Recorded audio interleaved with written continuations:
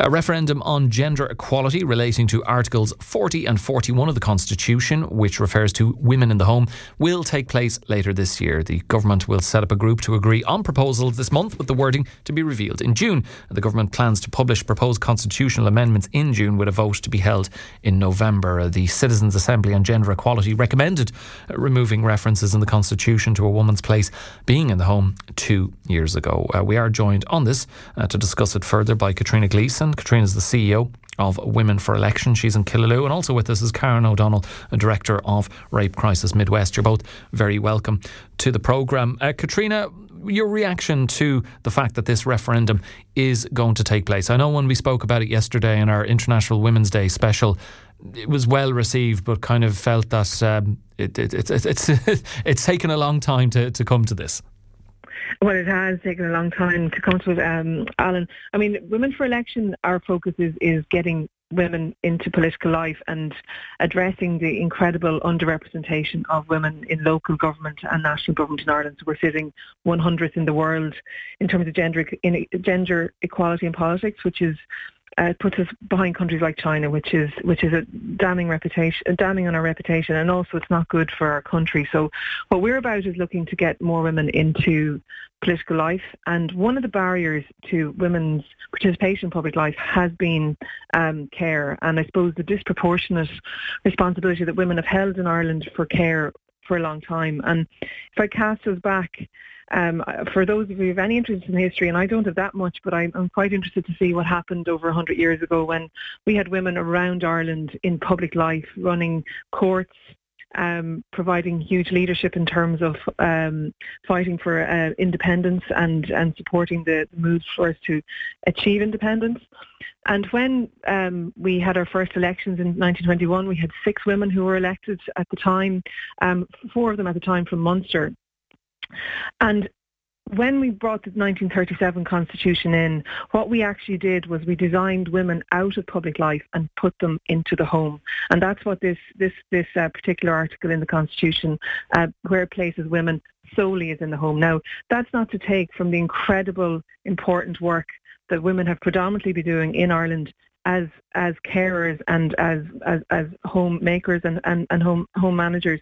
But this is to allow for us to bring our Constitution up to date with the right for women to be working in public life, but also to help change attitudes that still linger and behaviours that still linger, that see that it's women's responsibility to be the main carers in the home. And we know Ireland has changed hugely, Alan, you know yourself, and I know that significant amount of men listening in, including many from my own family, know that they have very important roles and they've been playing very important roles in caring. So this article is really about bringing Ireland up to date, but it's also to feed in to help change existing attitudes that still remain. There's data that's showing there's still about 30% of people that hold the belief system that a woman should be the main carer and the man should be the head of the household. So that's why it's very important that the referendum's happening. But I would say, and I would agree with what you said about the conversation yesterday, we're 100 years too late with this in the first instance, in that it should never have been in there, but we're also it's way overdue, and I think it's great that the government now have committed to making it happen.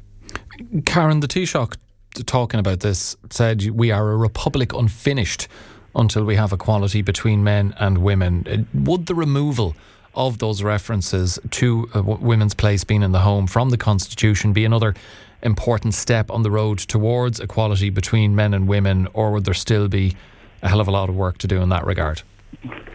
Well, I think the thing about it, Alan, is there's always going to be a hell of a lot of work to do when you're coming from 100 years too late. Do you know what I mean? But the best time to start was 100 years ago, but the next best time to start is today, do you know? And I suppose the Citizens' Assembly is really to be commended in terms of their work around this area of gender equality. They got it right in relation to repeal referendum. I think they've got it right again in terms of reflecting the wider society.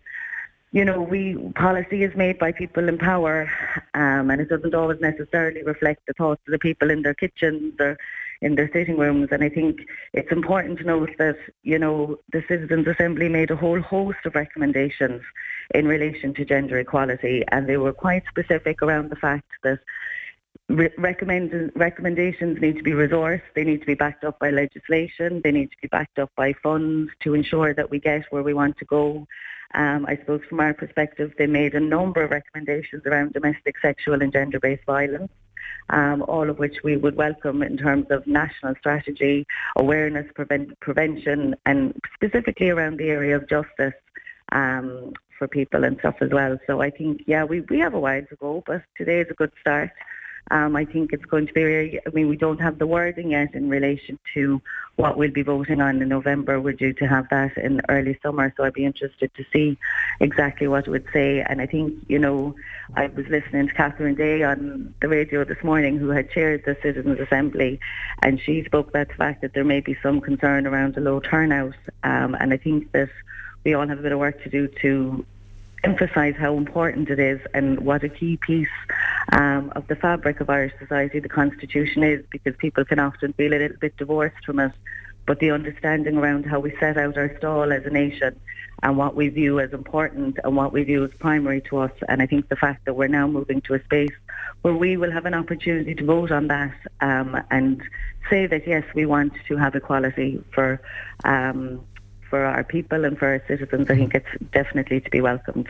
Yeah, and Katrina, Karen mentions the Citizens' Assembly did make a number of recommendations. Among those were recommendations that the Constitution should explicitly refer to gender equality and non-discrimination. How important would it be for the Constitution to include references such as those? Well, I suppose from Women for Elections perspective, these are big constitutional questions that have had a lot of consideration from a lot of experts, from, as Karen was saying there, the Citizens' Assembly, who I agree have done a fantastic job, and then also to the Gender Equality Committee, and all of the work and all of the submissions were in there. And I suppose what there is the opportunity to do is to bring our Constitution into a place which really, I suppose, holds the rights of all of our population and really is explicit in terms of gender equality and non-discrimination. And I think that's really critical in terms of everybody having equitable access to everything in life, to safe home, to access in communities, employment, public life, that we have enshrined in our Constitution a value of gender equality and anti-discrimination. So I think that's quite critical. But I would say as well, Alan, just to move it on a little bit in terms of the recommendations of the Assembly, which also, or then of the Gender Equality Committee, which I suppose I was disappointed we didn't hear it yesterday on International Women's Day. We're just over a year out to the local elections in 2024, and we do need to see the gender quotas put in place. We would like to see them in place for 2024, and that hasn't yet been announced by government. So I'm hoping that that will be something they'll announce in the coming weeks or months, because it is critical. Like if we just ground ourselves in Clare, in the last local elections there were 51 candidates that ran in Clare, and only 22% of those were women. And that was mainly actually in the Ennis area. So in Killaloe, for example, there was only one woman out of 10 candidates that actually ran. So Women for Election are very busy at the moment, running really important and programmes for women. Any woman who's interested in getting involved in politics, we actually have a campaign class on tonight if anybody wants to register online. But what we do need is incentive and then carrot and stick methods in place at local level, and it's really important that this is happening before 2024, because what that means, if we don't have a strong showing of women put on the tickets and supported on winnable seats in the local elections in 2024, we're going to lose a whole 5 more years in terms of an election cycle, and sitting 100th in the world at the moment with only 23% in the Dáil and 24% women elected in the last local elections is not okay. And this affects every aspect of life then, because we saw in COVID quite particularly that women were incredibly absent from the tables, and that wasn't women's fault. Men were overrepresented at every decision-making table, making decisions about all of our lives, and that wasn't good for men and it wasn't good for women. Yeah, so, there seems to be a lot of reasons that, feed into, aside from it being still a fairly patriarchal society, Katrina, as to why there are less women involved in politics. And when we spoke about it yesterday with the MEPs Grace O'Sullivan and Deirdre Clune, We spoke about the recent meeting of the Ceann Comhairle, Sean Friel and various female Oireachtas members about abuse, both online abuse and abuse in person. And now it isn't exclusively female public representatives who are on the receiving end of this, but they seem to be targeted significantly more than their male counterparts. How much of a part is abuse playing in putting women off or preventing women from entering politics? And are you heartened to see that at least that this is being looked at and they're aiming to address it? Yeah, well, Women for Election, we're very heartened that there's leadership on board, and we've been in a series of meetings for the last few weeks with the Taoiseach and the Ceann Comhairle and political leaders across parties and with the Oireachtas Women's Caucus. So we're pushing for a high-level task force to look at how we can create safe, inclusive and accessible politics for women in Ireland. So that's a piece that's ongoing. And so I would say to you that the change is starting to happen. There is legislation coming on board, but I think we need to set it in the context of, in order to change culture in Ireland in terms of patriarchy and also in terms of politics, we actually need to have a critical mass of women at the table. And I don't think any woman listening in would disagree with me when I say women have the right to be and belong at every table.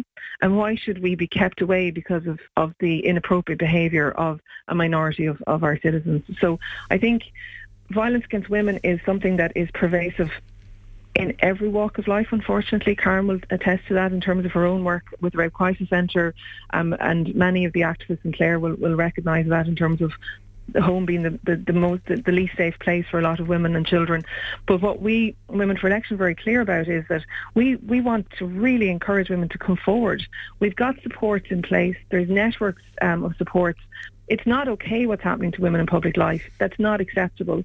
But together we can actually push back. And the more women we have coming forward, the more that women are supported, and then the more measures of accountability and justice and prevention that are put in place from a very high level with government and with across our justice family, then together we can actually change the problem. But saying to women it's not a place to be is not a message that's appropriate at the moment. And I think because it's not we shouldn't be kept off we shouldn't be kept out of public life. And I think 100 years of being designed into it when the Constitution was created initially, and then the 37 Constitution, we're still picking up those pieces. And I would appeal to anyone listening, if you know any woman, if you feel it yourself, get involved. Now is a critical time. There's a great opportunity. There's lots of opportunities to run and be supported to run.